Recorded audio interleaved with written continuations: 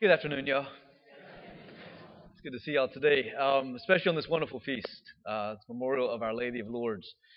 I love that first reading where it says, "As a mother comforts her child, so will the Lord comfort you." Right? The comfort of a mother. Whenever you look at the apparitions of Mary all over the world, the ones that have been approved by the church, Mary is always coming to comfort us. She's always coming to bring us to her Son. Lourdes is a magnificent apparition. It's one of the approved apparitions of Our Lady, and the story is amazing. You may have heard of it. You may have even been there. But she appeared to a young girl named Saint Bernadette.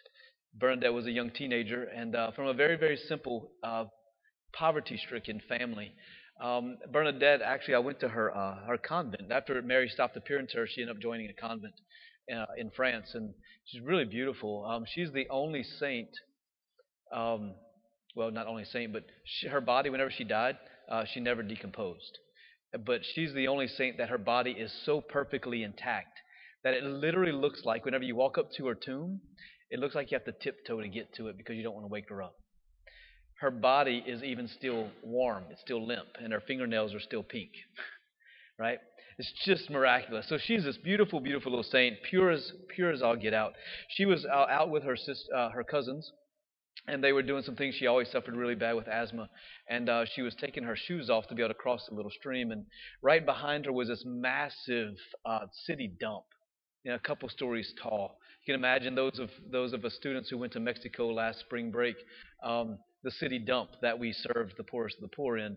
Something similar to that is where close to that stream of water. And so she was taking her shoes off, and she heard a woman's voice calling her.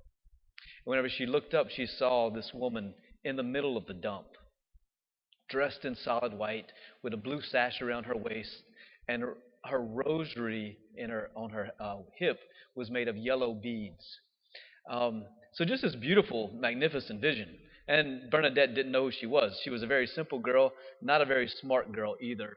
She was always getting in trouble because she didn't know her catechism as well as all the other kids. So she didn't know who this woman was, and so she tried to make the sign of the cross, and she says with all of her might she couldn't even make the sign of the cross until the woman made the sign of the cross, and then she said, "My arm freely moved to make the sign of the cross." I kind of like that. It's like Mary's the one that leads, right? She leads us. And she said she didn't speak to her. Mary didn't say anything in the beginning, and so Bernadette began to pray the rosary. And Our Lady grabbed her rosary and silently began moving her fingers through her beads. I was drawn to that image. I was drawn to that, and I was drawn to the dump, the grotto. I love that Mary doesn't say anything. That would sound kind of funny, huh?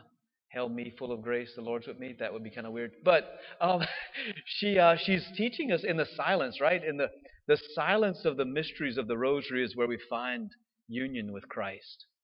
And so Mary is constantly pondering the life of Jesus, and that's what the rosary is. John Paul II said that the heart of Mary is the rosary. Whenever the scriptures say that Mary pondered all these things in her heart after she found Jesus coming from the temple, he said that's the rosary. It's the pondering of the life of Jesus in the heart of Mary. And so you can see this image of Mary silently pondering the life of Jesus by moving her fingers across her beads. And so that's one of the great calls that Our Lady does in all of her apparitions. She calls us to pray the rosary. Pray the rosary. It's a powerful, powerful weapon against the enemy. And so the second thing, though, I was drawn to this grotto, right? This dump site. Literally the town dump. It was disgusting. But this is where Mary chose to appear, right? Right in the middle of all this trash, infected with all kinds of diseases. And from this spot is where this wellspring comes up. Mary tells Bernadette, drink from the water, drink from the water. And so this little trickles of water is right there. And so she begins to dig in the dirt and put this dirt all over her face and try to drink from the water. And, they think she's gone mad. And so she ends up being taken away. And sure enough, a spring comes up. And that spring of water is a place of healing. A wonderful place of healing from physical ailments from all around the world. So anyway, I like this dump. It reminds me of my own heart. That grotto, right? is an image of our own heart that Mary is not afraid to enter into. It doesn't matter how nasty, what kind of sins are there, how infected it is, Mary wants to be right in the middle of it. She will sanctify it, she will make it pure, and she's not scared to go there. I love that about Our Lady. She's not afraid to get her pretty white dress dirty in this dump in Lourdes. Nothing can stain her.